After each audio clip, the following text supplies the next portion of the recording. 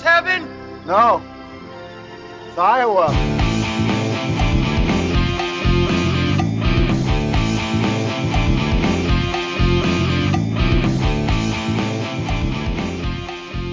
Eric, you are such a fuck ass. Please. Did you just call me a fuck ass? Eric, that's enough. You can go suck a fuck. Oh, please tell me, Eric. How exactly does one suck a fuck? You want me to tell you? Please, tell me. We will not have this at the dinner table, but we will have a discussion of Donnie Darko on the Pod of Dreams.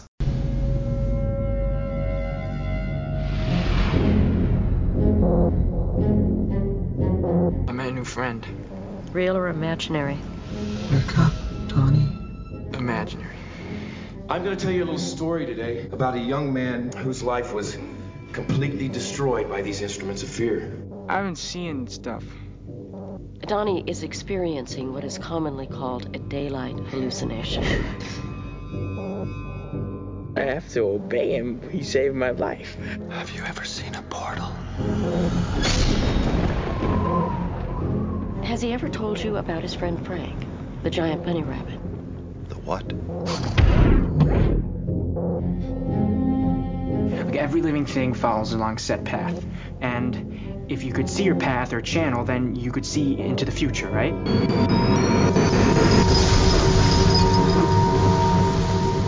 I'm not going to be able to continue this conversation. Don't worry. You got away with it.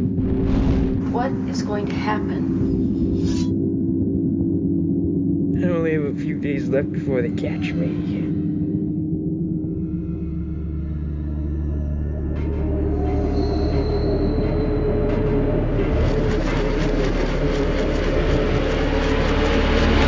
We're just gonna stop. You should already know that.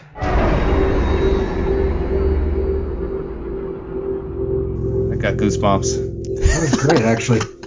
Hello, everybody, and welcome to the Pod of Dreams. My name's Ben Lewis, but I have the distinct honor of welcoming another Ben Head, to the podcast. You want to say hi, Ben? Hello, listeners. So, you're a special guest. You've got your own podcast. Why don't you tell us a little bit about yourself, Mr. Head, and about your podcast, and then go ahead and explain why you picked this movie, Donnie Darko, over all the other possible movies you could have chosen. Well, thank you, other Ben. I'm an enthusiast of all kinds, and with the Real Wolf Record Club podcast, I put on my music enthusiast hat. And it's a podcast where we kind of dive into some of the greatest albums of all time. We bring on some guests. We talk to them about what they're doing in their world, whether it's journalism, music, comedy. So we get a good breadth of guests there. And then we kind of break down an album, and we do it in a way that the guests will participate with. We have a kind of a fun rating system that's vinyl related. And we have some kind of fun segments where we do stuff with the album and really have some fun with it. But enough about music. We're here to talk about movies, which is another thing that I am enthused about.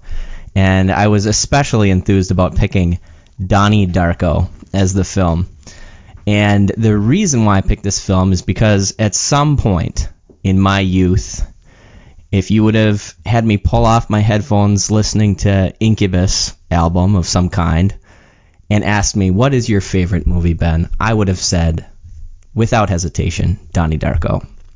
But it's been a long time since I watched it, so I wanted to see if that was just an opinion of my youth that maybe has lost a little bit of its luster, or if it's still something that holds true and is still one of my favorite movies today. So it was kind of an experiment in a way. And what's the verdict? Where do you land?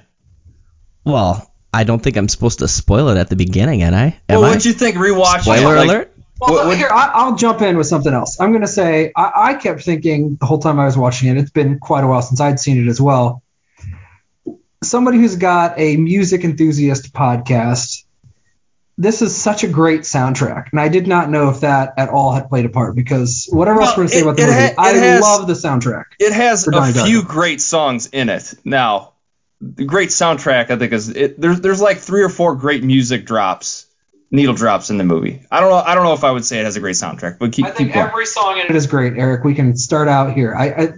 There's not a bad song in it, and there are several great songs. Well, I did like that too. I remembered music being kind of integral to the plot, and then rewatching it, I was like, oh yeah, it's perfect. It's perfect. The music just fits so perfectly with the scenes in the movie itself. I loved it. All right. So, Eric, what's your history with Donnie Darko? So it's one of those movies that I probably saw. So it came out in 2001, right? That's the release date. I didn't see it in the theater. Probably saw it sometime like DVD, Netflix, when you were mailing the red envelopes back and forth.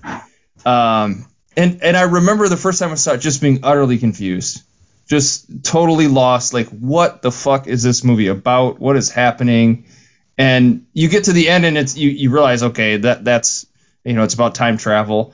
I watched it again. I'm still confused. So the second time I've seen it, there are things about this movie I still don't understand.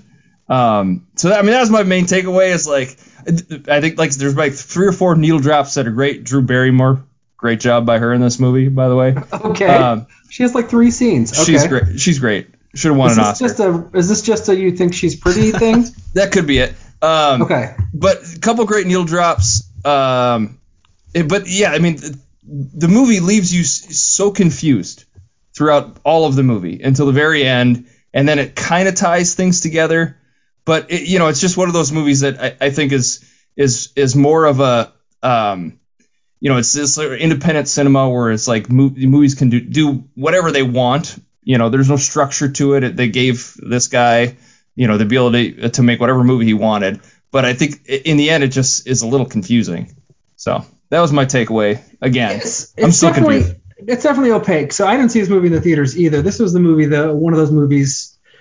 I know, like, it's kind of it was in the Boondock Saints category for like movie bros that thought was super profound. This was the height of profundity if you were in college in 2004. Like, oh, it's so deep and so thought provoking because it seemed vague, but it's also entertaining and it's not hard to watch even if you don't know exactly what's going on. It's not boring. But here's a question for you. Well, either one, either Mr. Head or Mr. Lane. Is this movie supposed to be a comedy?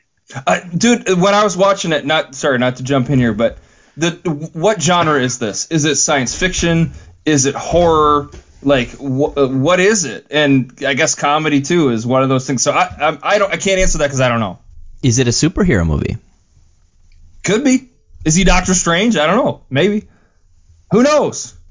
So you're confused too still? You still don't know? Well, genre-wise, it's all over the place. I don't know that I didn't hate it or anything. That wasn't necessarily a problem, but one point we're like dealing with very serious, dark stuff, and it is kind of creepy. Yeah, he's building up to be like a crazy serial killer, like through part of the movie. Is that what we're watching? This guy, like this psychotic teenage kid, become a serial killer. But then at one point we see them shooting guns at cans in the woods, and they're talking about Smurfs.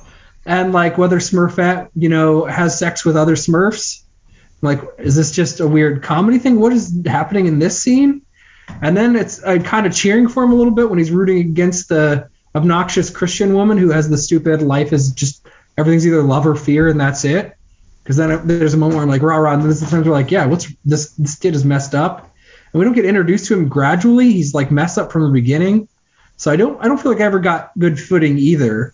I said it's not necessarily a problem, but I'm with you in that I'm just kind of like, where am I standing? But Ben Ed, please jump in. What do you think? Give you some of your diagnosis here.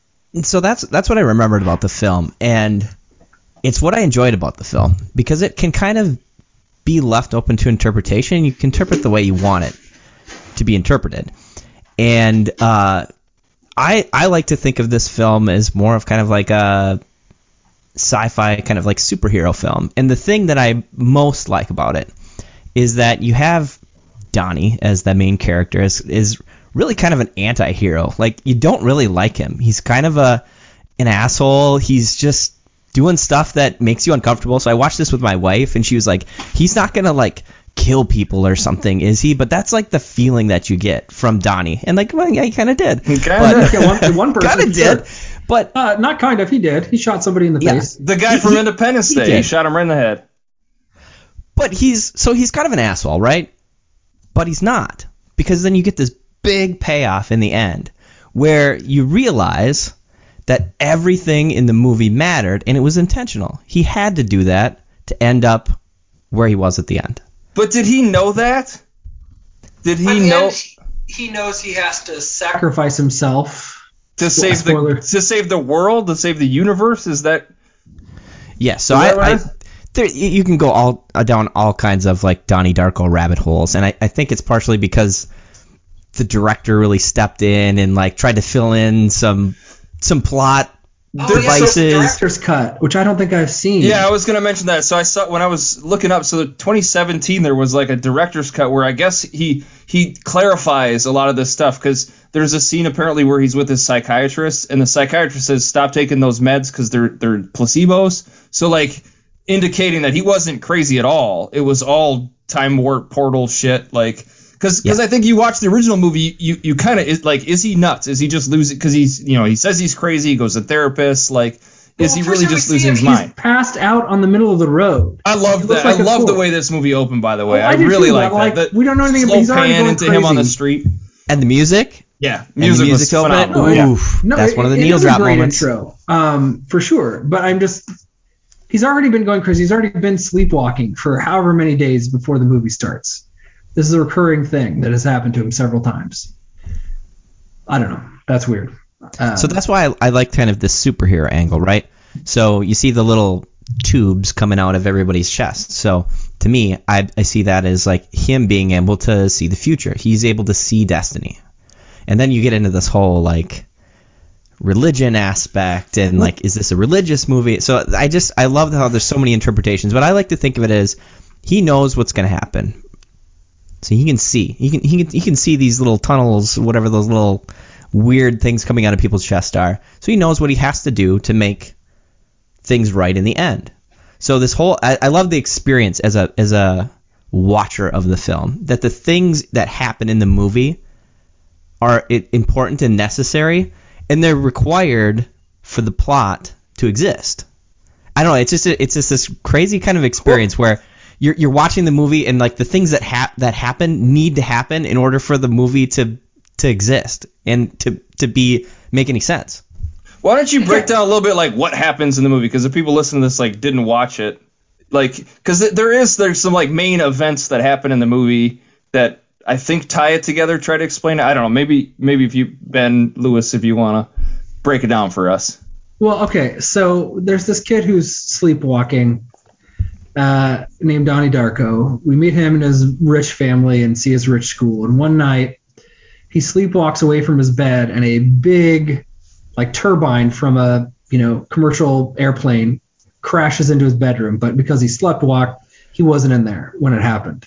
It would have killed him, but it didn't.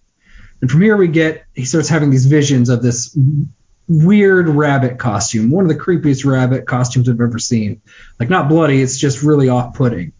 And the guy tells him the world's going to end in 28 days and starts telling him to do stuff. So he tells him to flood the school, for example. And then another time he's told to burn down the house of this obnoxious motivational speaker played by Patrick Swayze, who turns out was a hardcore pedophile. And he does these things, and he thinks he might be going crazy. It's interesting that you are confident that he can see everything that's going to happen. I'm not sure how he puts it all together until the very end of the movie, when he starts to realize what needs to happen. He seems really confused to me, and he's not sure if he's going crazy because he doesn't seem to sort of remembers where he was the night before.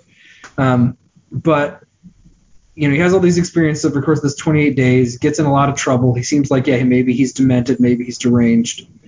And then in one crazy Halloween night, his girlfriend dies. He shoots a guy in the head, and he seems to realize after all of this that he needed to be hit by that plane in the first place, that he shouldn't have sleptwalked. He needed to die for whatever metaphysical reasons. So is that when he goes back in time then?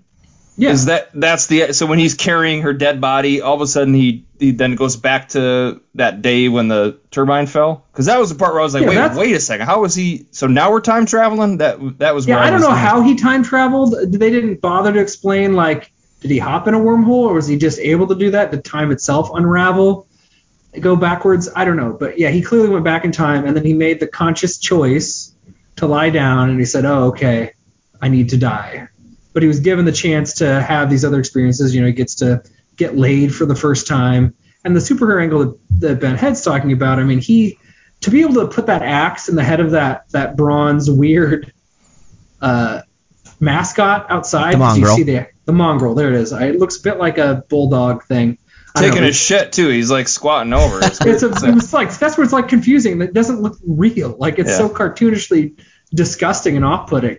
Maybe people thought that was cool in the 80s. I don't know, but it looked absurd. But he puts the axe through the top of that thing's head. That takes a lot of strength to do. And I don't know, but that's the macro outline of the plot for you. But along the way, we have lots of weird little asides. There's a discussion of the philosophy of time travel. This is maybe one of the most telling parts of the movie for me. He's going with his girlfriend to one of the craziest double features I've ever seen: The Evil Dead and The Last Temptation of Christ. And the camera pans to the bottom of that double feature, which is The Last Temptation of Christ. And that seems like a potential clue to decode the meaning of the film.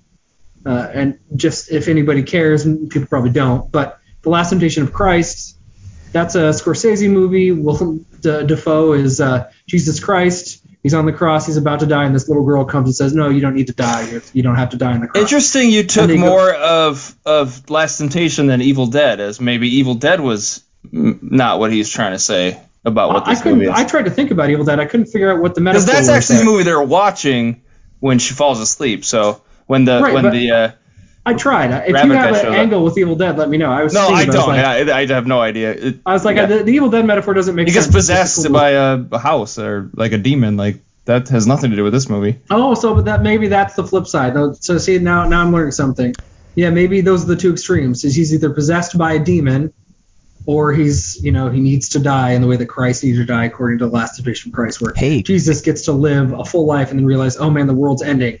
I have to go back and die on the cross. It was required. It's the fear and love continuum, guys. But I hate the fear and love continuum. She was right. I hate the fear and love continuum.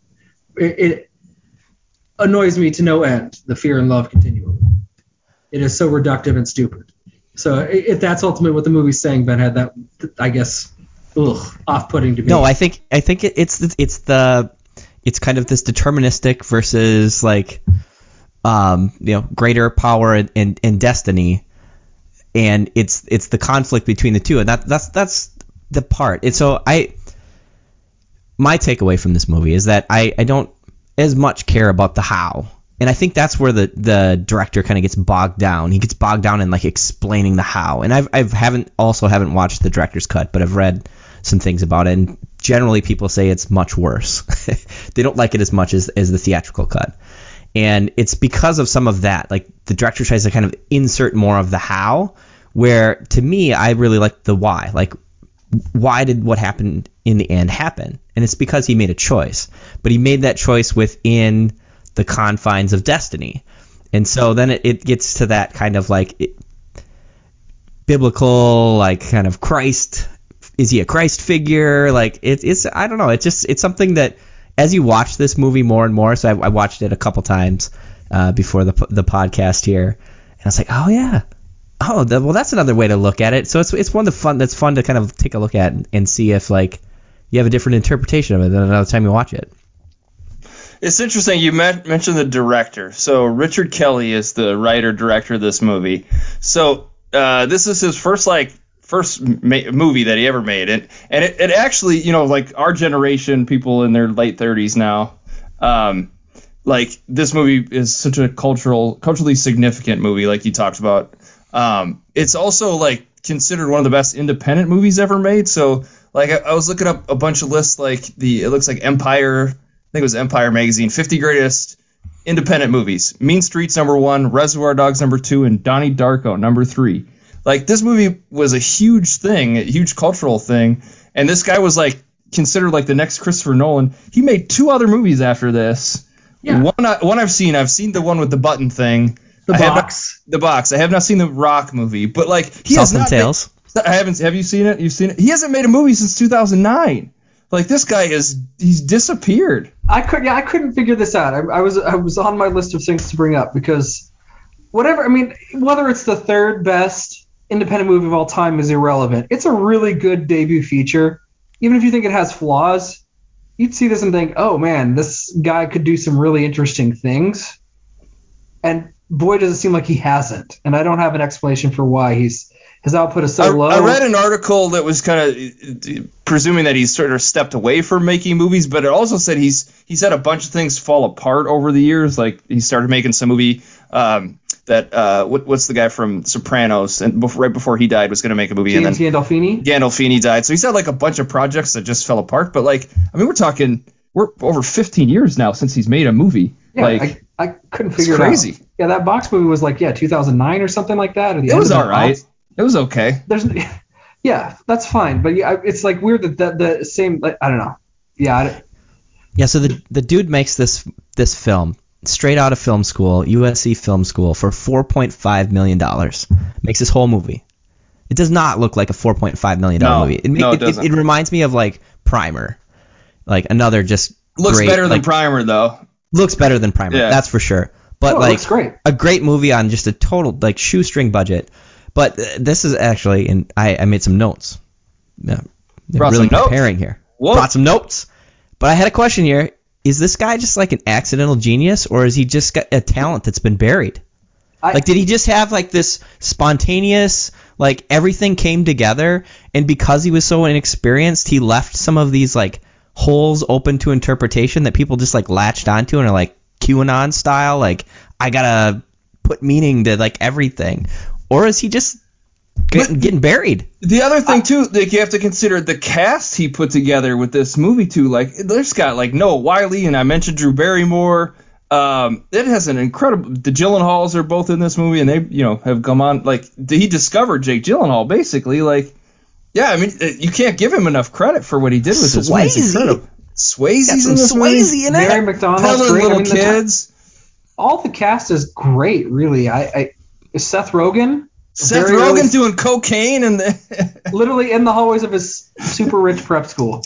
Yeah. So just to your question, Mr. Head, I was thinking the same thing. If I had to guess, it feels like he just kind of stumbled into this. Like it's a good idea. It's an interesting idea. It's kind of all over the place, and maybe that's not like intentional. Maybe he kind of lucked into getting something that's kind of weird and off balance in a way that gives the door open to a lot of different people, but it wasn't a conscious choice. I'm not actually going to blend all these styles together into one cohesive film and make it work. It's more like I'm kind of doing stuff and seeing what sticks, and a bunch of it happened to stick. Because I just think if he's this really talented guy, he's not going to get buried unless he's really terrible, and maybe he's just a really terrible human being, and that'd be fair and correct. But I think part of it too, though, is like that era of movies they don't make those kind of independent movies where they just give somebody money to make a small budget film right out of film school. Like he'd have to go to Marvel, or he'd have to go to DC, or make a Star Wars movie. He'd probably just like, I'm not doing that. I'm not. Well, I'm talking about 2015 on. I mean, even in 2005. Iron Man's 2008. I mean, I know. I deliberately picked it before a single Marvel movie started. I mean, that's 4 years that have gone by, and he did Southland Tales, in whatever it was, like 2006. And yeah, but that was a giant bomb, though. That's the other piece of that. That was like a huge disaster, because following Donnie Darko, they gave him all this money. He's got The Rock in this movie. It's a big budget, and it was a huge bomb. Justin Timberlake. Okay. Timberlake's in that movie? Wow. Timberlake. See, well, that's going for JT. That just further supports that he's just kind of, he lucked into Donnie Darko. Then if he took his big break and failed to hit it. And then the box, I don't remember the box making any money. It didn't interest me at the time at all. Eric, to your point, I had read that he was kind of in that camp of like, I got to do it my way, or I'm not going to do it at all. I'm not buying into any franchises. Like, don't give me a Marvel movie. Like, I want to do my own thing. And I have to imagine that put some people off. I mean, Christopher Nolan is a good comparison because, Memento comes around the same time, and he's somehow able to get money to make big budget movies. They make a lot of money. They're original stories. He does tie in with Batman, but he finds some way to make them his movies. Like, it's just like interesting branching points where Nolan does this and Kelly kind of zigs and he zags, and it obviously the success is what it is. But I just watching this movie, you see like, oh, this is his first movie. He's like in his early 20s. This guy is going to be like one of those great directors, and he just wasn't at all, and it's kind of wild. I have a question for you guys, and maybe this is a tangent. There's a scene in this movie where after Donnie gets busted for yelling at the fear love lady teacher, he's in the principal's office, and the principal says to him that his test scores are intimidating, and he says, your Iowa test scores are intimidating. Did this movie take place in Iowa? No, it's the Iowa Test of Basic Skills, ITBS. I don't know if you got that in Minnesota, but there's this big test. I took the Iowa Test of Basic Skills when I was in, like elementary school and high school. I had assumed that was just an Iowa-specific test, but that test was spread all throughout the U.S. I don't know. Some states may have taken it up and some didn't. But because I saw it was in Middlesex, Virginia, but then he said your Iowa test scores. I'm like, wait, what? Why is he taking Iowa? Yeah, because they're watching the Washington's Commodores. Before they were the Commodores, they were. That was my other question. Yeah. And it's clear there aren't too many neighborhoods like that in Iowa. It's just going to show that he's really, really smart, and he's basically an atheist. But then agnostic. Okay. He's an agnostic atheist. We can talk about these labels. He does not accept the conclusion that a God exists as put forth by various religious entities, which makes him an atheist compared to those claims. But he doesn't claim to know, hence Gnosticism, atheism. But anyway, he's wrestling with that, I guess. Yeah, I don't know. I mean, there's definitely a clear religious undercurrent. He's talking to Noah Wyle about what if he could do something with God's plan. It's all pretty vague and weird. Well, there's a bunch of stuff about like Republican Party too, like his, which I don't know. They're taking shots at conservatives. Like his dad's watching the debates, and Maggie Gyllenhaal says she's going to vote for Dukakis, and he gets all pissed off. So there's like some weird political jabs in the movie too, which I didn't track. Like, why I just thought is. That was like a kid rebelling. I'm just going to piss off my parents by voting against the people they like. Well, there's a theme of like critical dogmatism. So it's kind of saying like you can't live in the extremes. Like there's more complexity to life than fear and love. Like you can't just like blindly say I'm going to follow this political party because of this one issue, which is kind of like your sparkle motion, whatever that lady she loves, like being in that simplistic mindset of it's either this or that. And that's what I liked about the film too. But like Drew Barrymore and Noah Wyle are these like really good-looking, smart teachers, and they're obviously like on the other side of the aisle in terms of political spectrum. But like, I don't know. It was just interesting that they, there's that whole like burning book stuff in the PTA meeting. It's like, well, why is this? What does this have to do with time travel? Like, just kind of confused by all that stuff. Well, it has to do more. Ben had already mentioned this, but I'll bring it back. I mean, we're talking about determinism. This is the idea. If God picked the reality that we live in, could anything happen that isn't part of God's plan? Whatever horrible thing you want to think of, it all have to be part of God's plan. Everything would be determined. You couldn't be surprised by anything that happened. But then time travel would be the direct contradiction to that. That would be a way of undermining God. There's this aspect to it. But then that's where Jake Gyllenhaal was like, hey, what if you mess with determinism in the confines of God's plan? I don't know. Because that discussion you had with Noah Wyle, that's the piece of the movie that most throws me for a loop. I really have trouble figuring out exactly what's going on in that scene, other than he doesn't want to talk about God to a student and get fired. But it has to do with this determinism. Well, the teachers were all weird. Like the Drew Barrymore scene when the new girl walks in. And that was messed up. She's like, pick the boy you think is the cutest. Like, what kind of fucking teacher would do that? Like, and then she tells another girl to get up. That is psychotic. Yeah, that's terrible. There's a whole bunch of stuff, like even the bullies, like they're so racist, and there's just I didn't understand why he made it in the 80s and turned it into this like 80s high school movie. That also to me kind of confused me a little bit too. Is like I didn't remember the first time I saw that this took place like in the past, that for no reason. There's absolutely no reason why it took place in the 80s. Well, I mean, he wanted it to take place in 1988 because that's when he grew up, and he grew up in Virginia, so he was playing some familiar chords here to bring it back to some music. Oh yeah. So what do you think? Is that a valid thing to do? Is to place a movie in an earlier time and play the music you listened to at the time? Is that acceptable, Eric? Or well, Eric, what I think what he wanted just to do for no reason. He wanted to put it on a hyper-specific timeline. And he thought he could pick the music that would resonate and the time and place, and he could really evoke that in a way better than he could teenagers in 2001. Is that like a Back to the Future thing, too? Is he trying to, like, pigtail off that? I don't know. Maybe. I mean, Back to the Future came out 16 years before this, approximately. So I don't know that he's trying to copy Back to the Future. They've mentioned it in the movie once. No, with the time. Yeah. I guess. I just think if you're going to make a movie about something, I mean, would you be able to writing? Wouldn't you better be able to write about going to high school in the late 90s and early 2000s? Yeah, but he's just playing on nostalgia. It's like the Force Awakens guy. He just makes movies in the past just to pull on nostalgia. Well, okay, you're talking about J.J. Abrams. We are down a very weird Donnie Darko rabbit hole wormhole. It's just there's no reason for it to be an 80s. J.J. Abrams is a whole other beast. This guy was trying to recreate the lived experience that he knew. The people that loved the most weren't people that were in high school in the 80s. I mean, all the people that I talked to about this movie had no idea. Stranger Things. Like Stranger Things is in the. There's no reason that movie takes place in the 80s except to play on nostalgia for people. Like, but there's no storytelling reason for it. I've already explained the storytelling reason to you, and you don't seem to find that acceptable. I don't. That's not acceptable. Now, boys.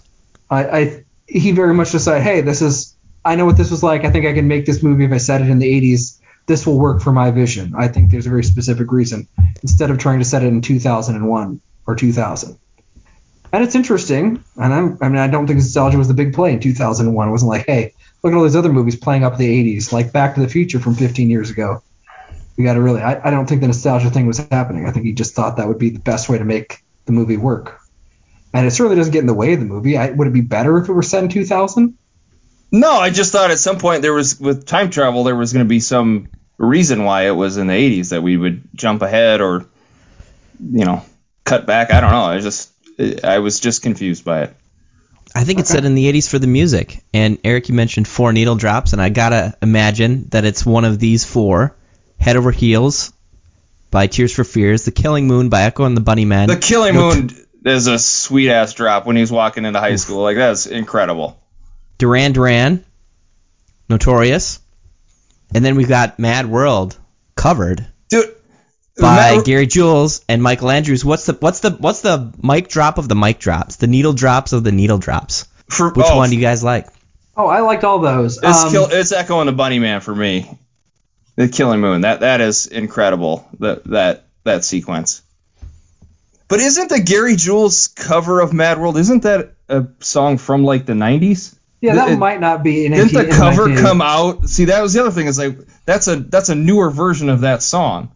So I was like, wait, so you're using like a new version? Yeah, that wouldn't have existed in 1988. Eric found a nit and he's picking it. Well, it's all part of the. Why make it if you want to play these songs? Why make it back in the day when that song didn't exist? I don't know. You've already said it wouldn't matter if he had made it more recently. So it's bizarre that you're fixated on this choice that the person who made the movie wanted. Mad World is a 1982 song by Tears for Fears. Yeah, but the version in the movie is a cover. The Gary Jules version. When did that come out? That one you've heard is very, very different, Ben Head. I've heard that one, and it's very, very different than the cover. I think they took a little bit of artistic liberties. 2001. To make it. They released in 2001. Yeah, they made it for the movie. Yeah. So the best, out of the best. I mean, the Killing Moon is great. I mean, I also love Will Tear Us Apart at the Party. Man, they're all great. I just gotta say the Notorious. Like, that sequence with the little girls dancing, why was that, like, 15 minutes long? That was just, like, I don't know. That made me a little uncomfortable. Like, what it's you can't cut this short? It doesn't have to be so long, though. It's too much. I don't remember how long it was. I'm sure it wasn't 15 minutes. I'm sure it just felt like 15 minutes to you. But it's supposed to be uncomfortable. I mean, it's like sexualizing these girls, and this Christian woman has no problem doing that. This one who just talks about love and fear and supports a pedophile. And one of the great touches, by the way, I mean, that in terms of having seen this before, I knew that Patrick Swayze was a pedophile, and you see one of his obnoxious videos, love, fear. And there's a kid that used to wet the bed or whatever. And he's not going to be afraid anymore. This is why I just can't tell if the movie's a comedy, because those sequences are so absurd. They're like laugh out loud ludicrous. There's a scene where like a boom mic is in the shot too. Yeah, when he's, yes, correct. Like, but he and that's also great. But he's like hugging that kid, and he smacks his ass, and it's super uncomfortable. And I didn't see that. Yeah, I caught that. It's like, oh God, yeah, there are signs. You know, oh God, I can't believe he's single. Whoa.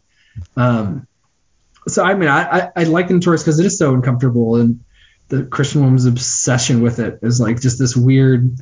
She just doesn't seem to get like, oh, this is very gross, and she doesn't have a problem with it.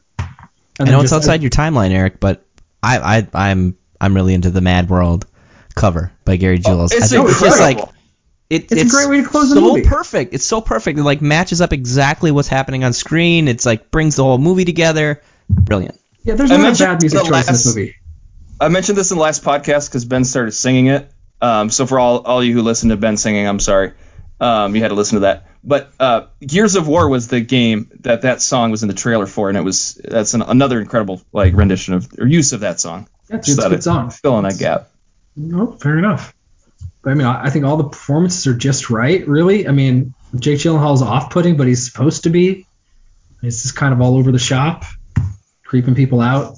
I mean, smarmy, and I don't know. Yeah, this movie, it was better than I thought it was gonna be. I thought this was one that wasn't gonna live up to my memory hype. I'll have to say, Ben Head. I was thinking, Jake Gyllenhaal's an interesting discussion to have because like he's kind of having a moment. Interestingly enough, he just hosted SNL like Saturday before we recorded this. When this comes out, it'll have been a few weeks ago.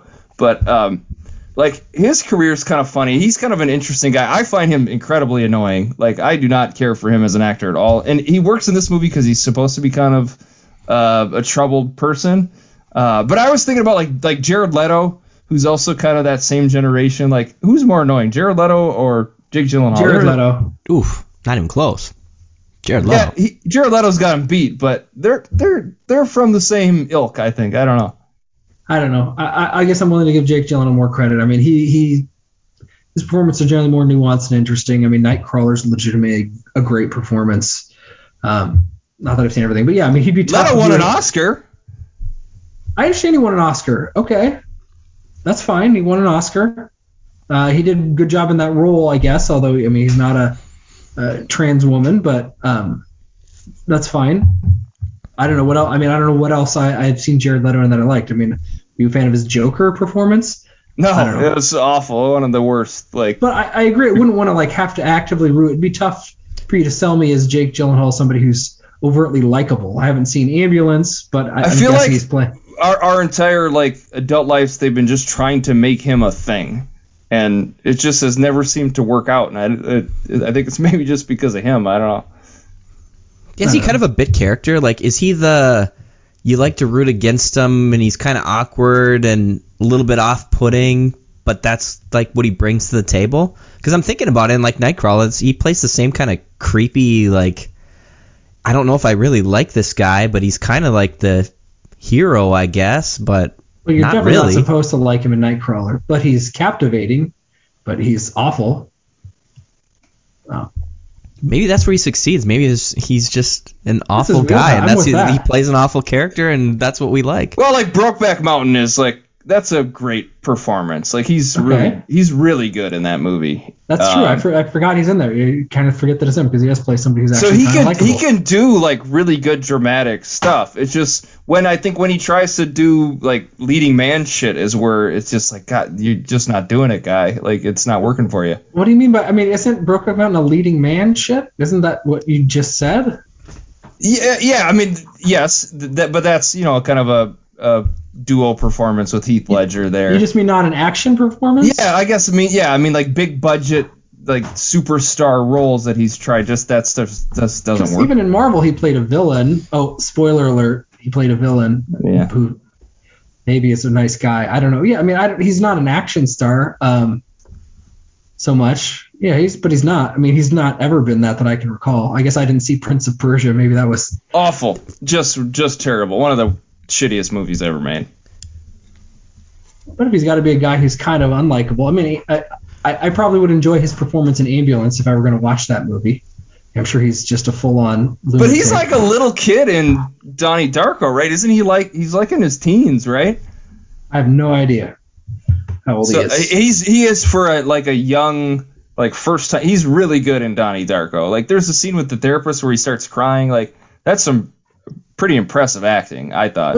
Yeah, no, I think it's good. Those therapy scenes were more scenes in this movie that really threw me for a loop. Like, I guess he's troubled, so he has to see a psychologist, but, like, he starts almost jerking it in the therapist's office. Well, she put him in hypnosis, so he's, like, hypnotized, and he starts... I understand, but he starts, and then she... But you didn't have to put that scene in. Yeah, no, you're right. That's... Like... It's a choice. It was... And then he's just awkward, and that's it. I'm like, is that funny? Is it funny that he almost started rubbing one out? What was that? I mean, that's one of those scenes. It just throws me for an absolute loop. I just have no idea where this guy is at or what's going on. I think it helps to show like his progression. So like his instincts are to not be what he is at the end.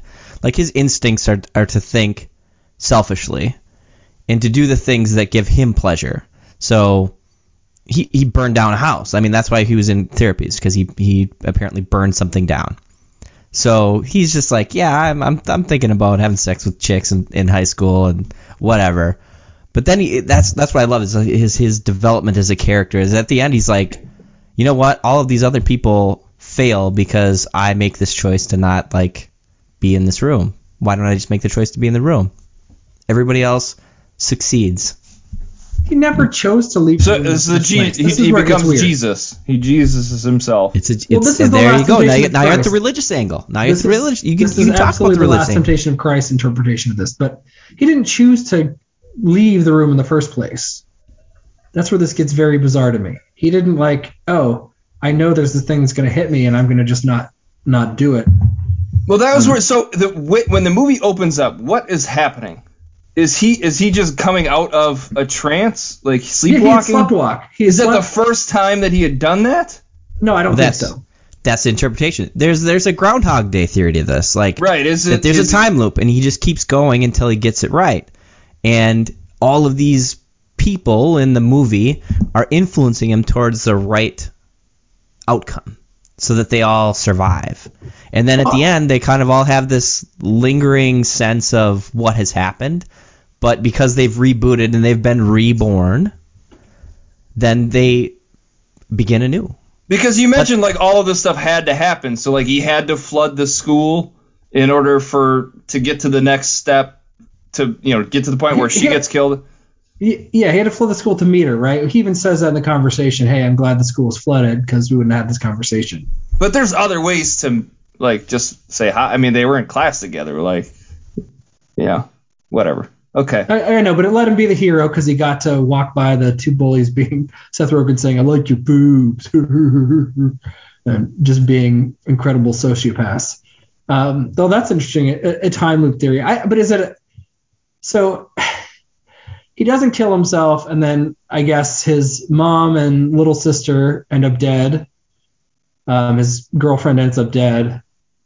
But on the flip side, Patrick Swayze gets away with child porn. The engine from the plane was the mom and sister's plane, right? Well, it's a whole paradox thing, which is where this gets really wonky. In the time portal, it opens up an alternate dimension or something, an alternate timeline.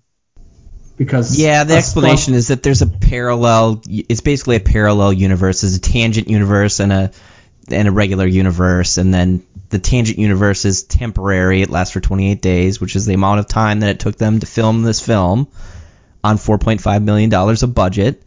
And so it gets really deep into the rabbit hole, and that's why I said there's this whole like explanation of how. And the director Richard Kelly has kind of stepped in and said like, well, here's what I was trying to say. And I don't know if that makes it better. I think it's better to just leave it open to interpretation, and just like figure out what it means to you, and what that experience means to you. But the part of the experience that I enjoyed the most is feeling like you're invested at the end, like you've been invested in this process, like everything mattered, like everything had to happen, or else the movie wouldn't have made sense.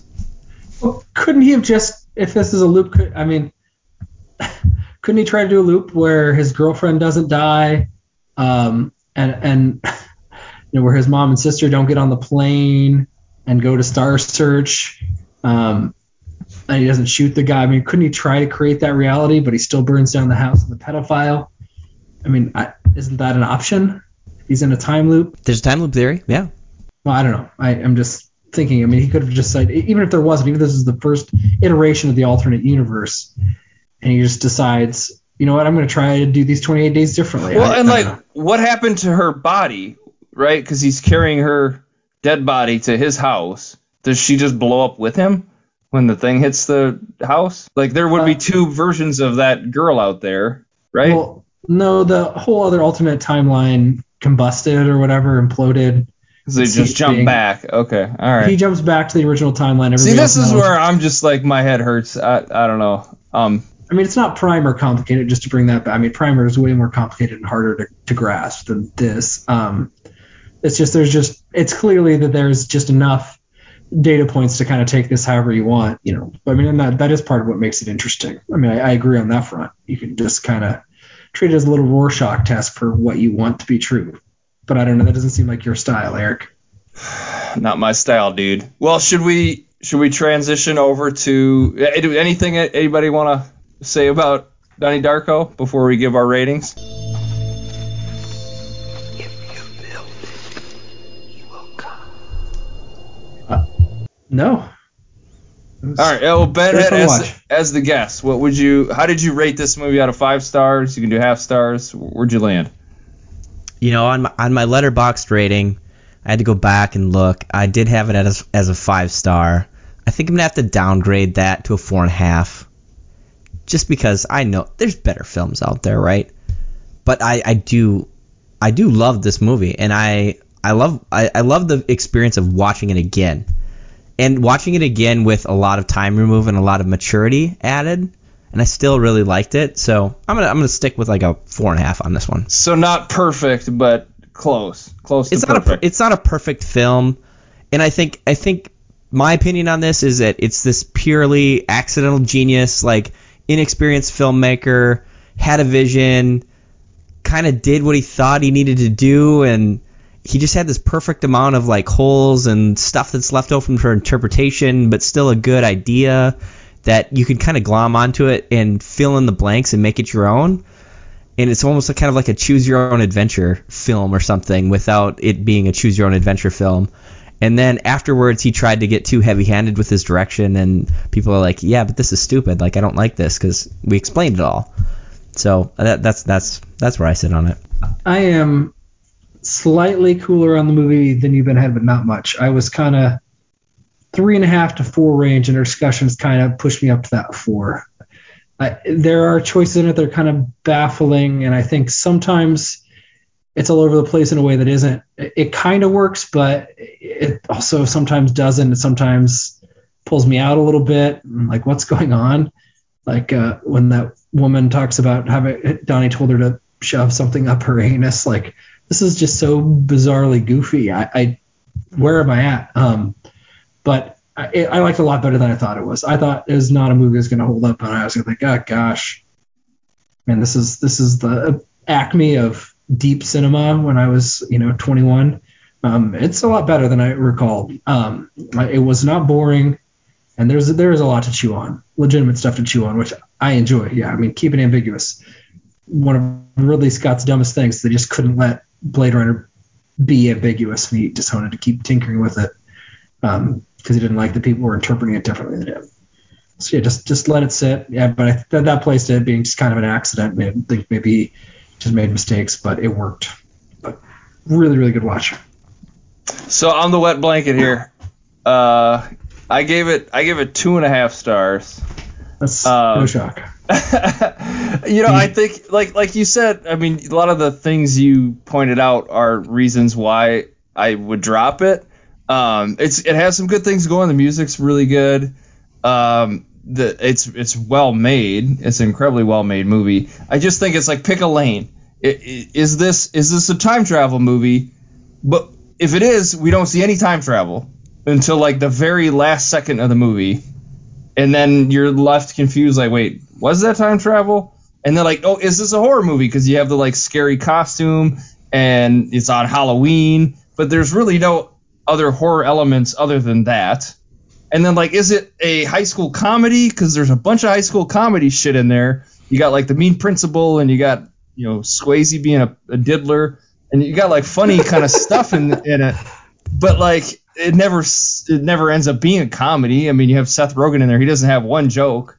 Like, no, he's playing it serious. Seth Rogen's right. like the least funny character in it. So I mean, I was not only confused by what was happening, because what was happening made no sense to me, but also just like what kind of movie is this? I was just like, wait, pick a lane. Where am I going with this?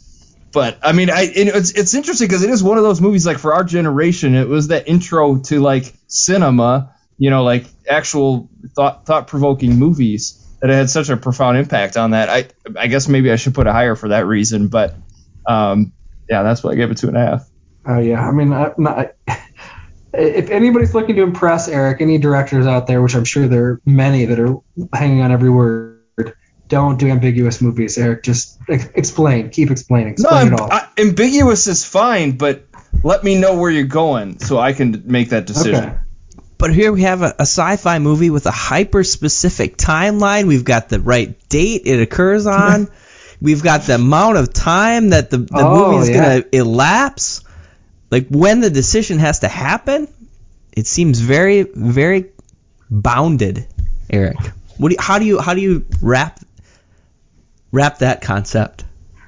Well, I guess the date is the thing I normally don't like, is when you set a specific date that this sci-fi movie has to occur. That always bugs me, because it's like, you don't know. I mean, there's no reason for it. And again, this is another one of those movies. There's no reason for it to be in the 80s, except you like 80s shit and you want to play 80s music.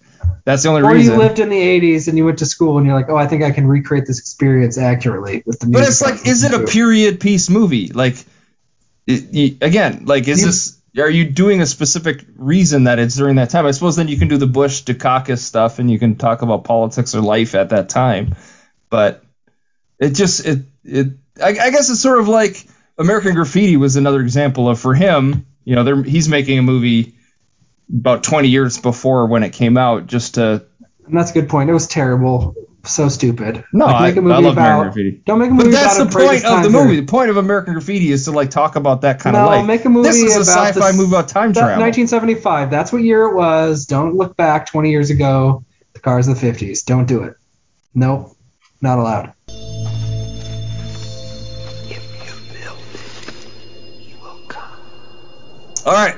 So next piece, everybody's been waiting for this. The 5 Degrees of Field of Dreams, where we're connecting Donnie Darko to the greatest movie ever made, really, Field of Dreams.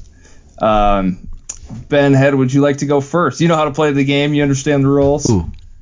I understand the rules, and I can't tell you how much fun I had in this process.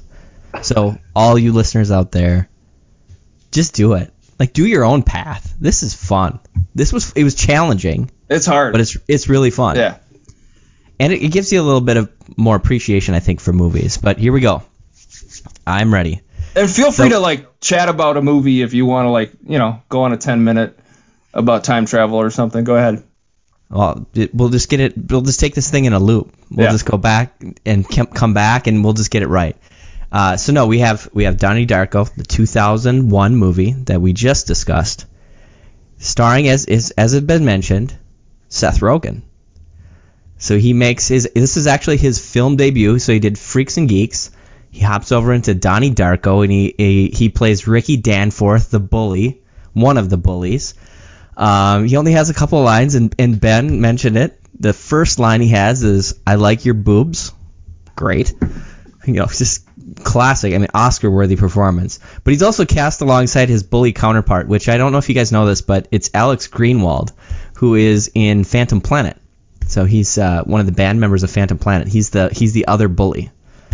So I thought that was interesting. So Seth Rogen. That California song, California. That's them, right?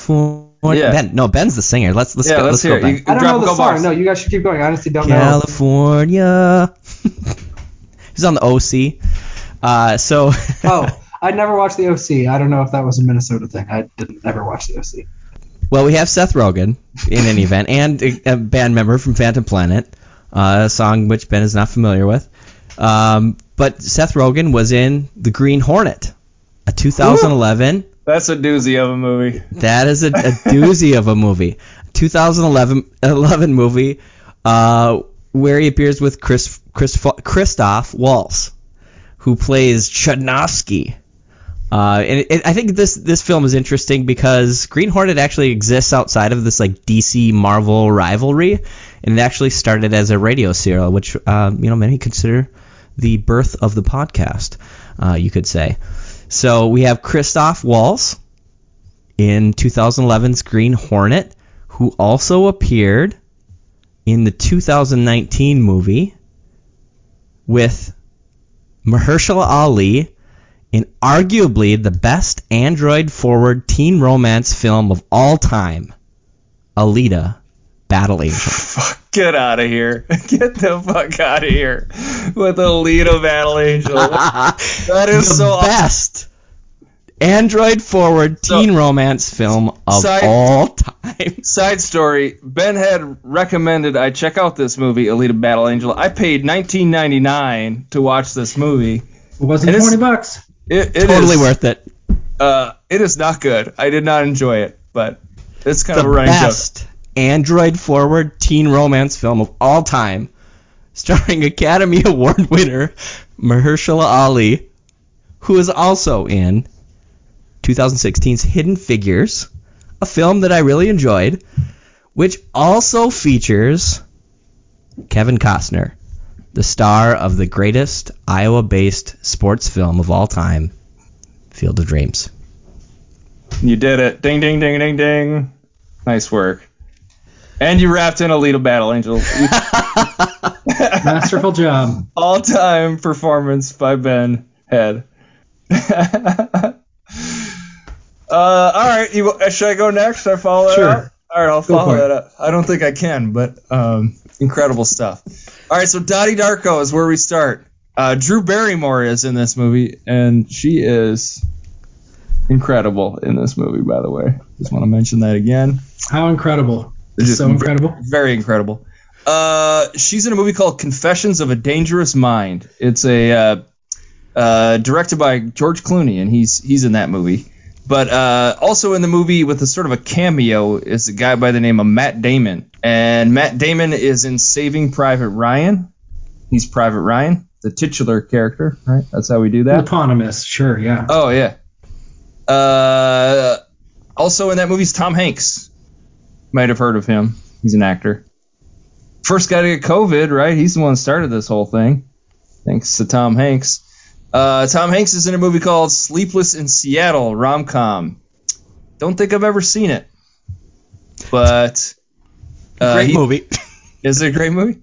Okay. I don't much enjoy it, but for all our rom-com heads out there. Comedies. Yeah. Also in that movie is a woman by the name of Gabby Hoffman. Now, she's in Field of Dreams, so that's how I got there. She plays their daughter. But she's also right now in a show called Winning Time. It's on HBO. It's unbelievable. So good. It's about the Lakers, the rise of the Lakers dynasty. Amazing show. And she's really great in that too. So that's how I got there. Okay. All right. Well, I'll send this home. The star of Donnie Darko, a guy, an unlikable fella called Jake Gyllenhaal.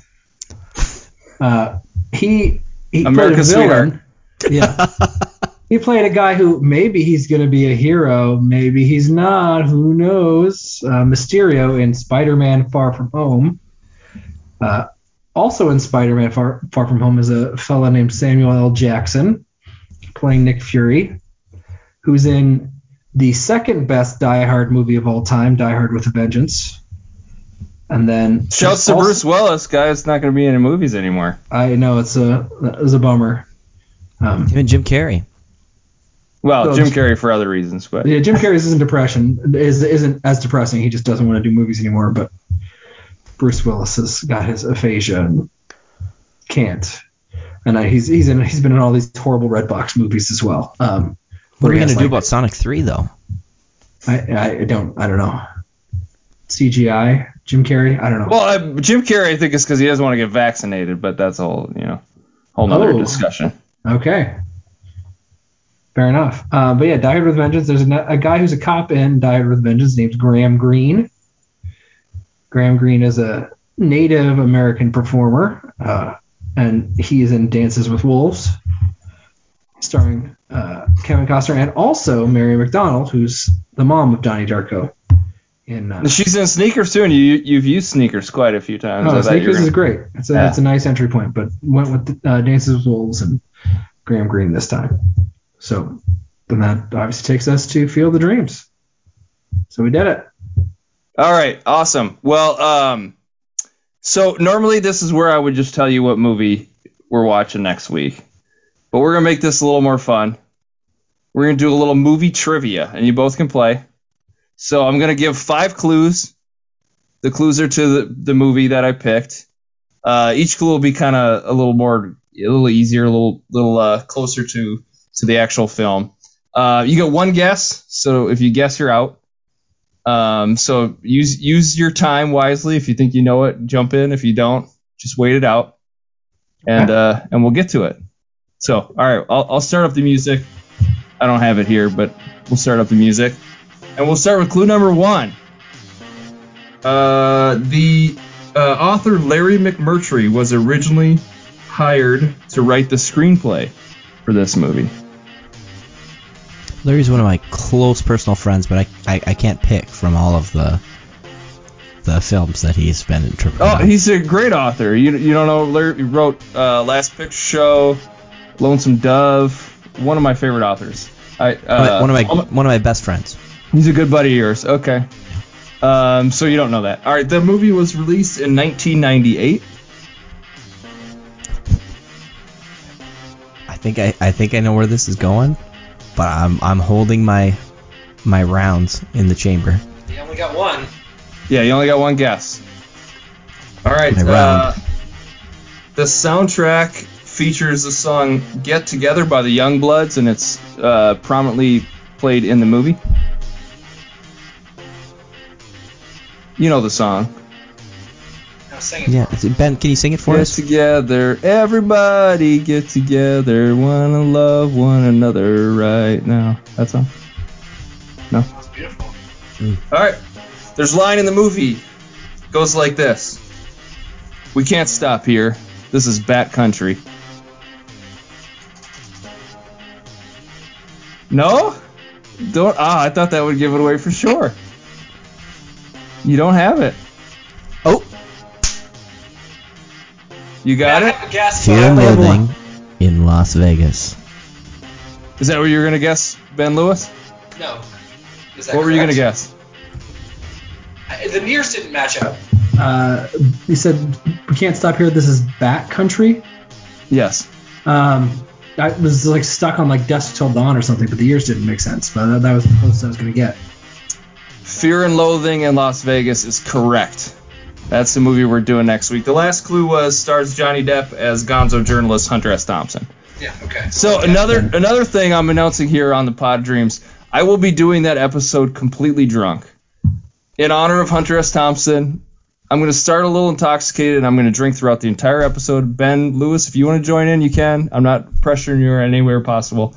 But we're going to see how that goes. So tune into that. It's going to be a very special episode. I'm going to be really plastered, and we'll see how that goes. But I would like to thank Ben Head for joining. One more shout out to the Real Wolf Record Club. RealWolfRecordClub.com is a website that all your stuff's on there. I see that you're doing Hunky Dory, or it just came out, right? Yeah, we just released Huggy Dory episode with our guest Peter Jesperson, who is a Minneapolis legend.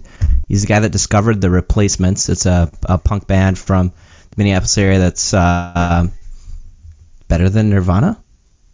No, maybe but maybe not. I got their book. Trouble Boys. I got their biography. Yeah. Oh yeah. No, it's great. We've got some great guests coming up as well, and some things that are in the hopper. Some pretty funny episodes coming up. Some good entertainment, and some really interesting guests. So check it out. Yeah, awesome. Well, thanks for joining, man. Any last words on Donnie Darko? Watch it again, man. It's on HBO Max, right? Is that where you saw it? It's on HBO Max. Yeah, I own it. Oh, you got but I did look. That was one of my criteria for picking a film, is I wanted to have something that was accessible so people could watch it. But it is on HBO Max, so check it out. Why'd you have to get so fucking smart on us? Sometimes I question your commitment to Sparkle Motion, Ben. I'm committed as ever, guys. All right, well, thanks a lot. Tune in next week. I'll be getting drunk. And take it easy.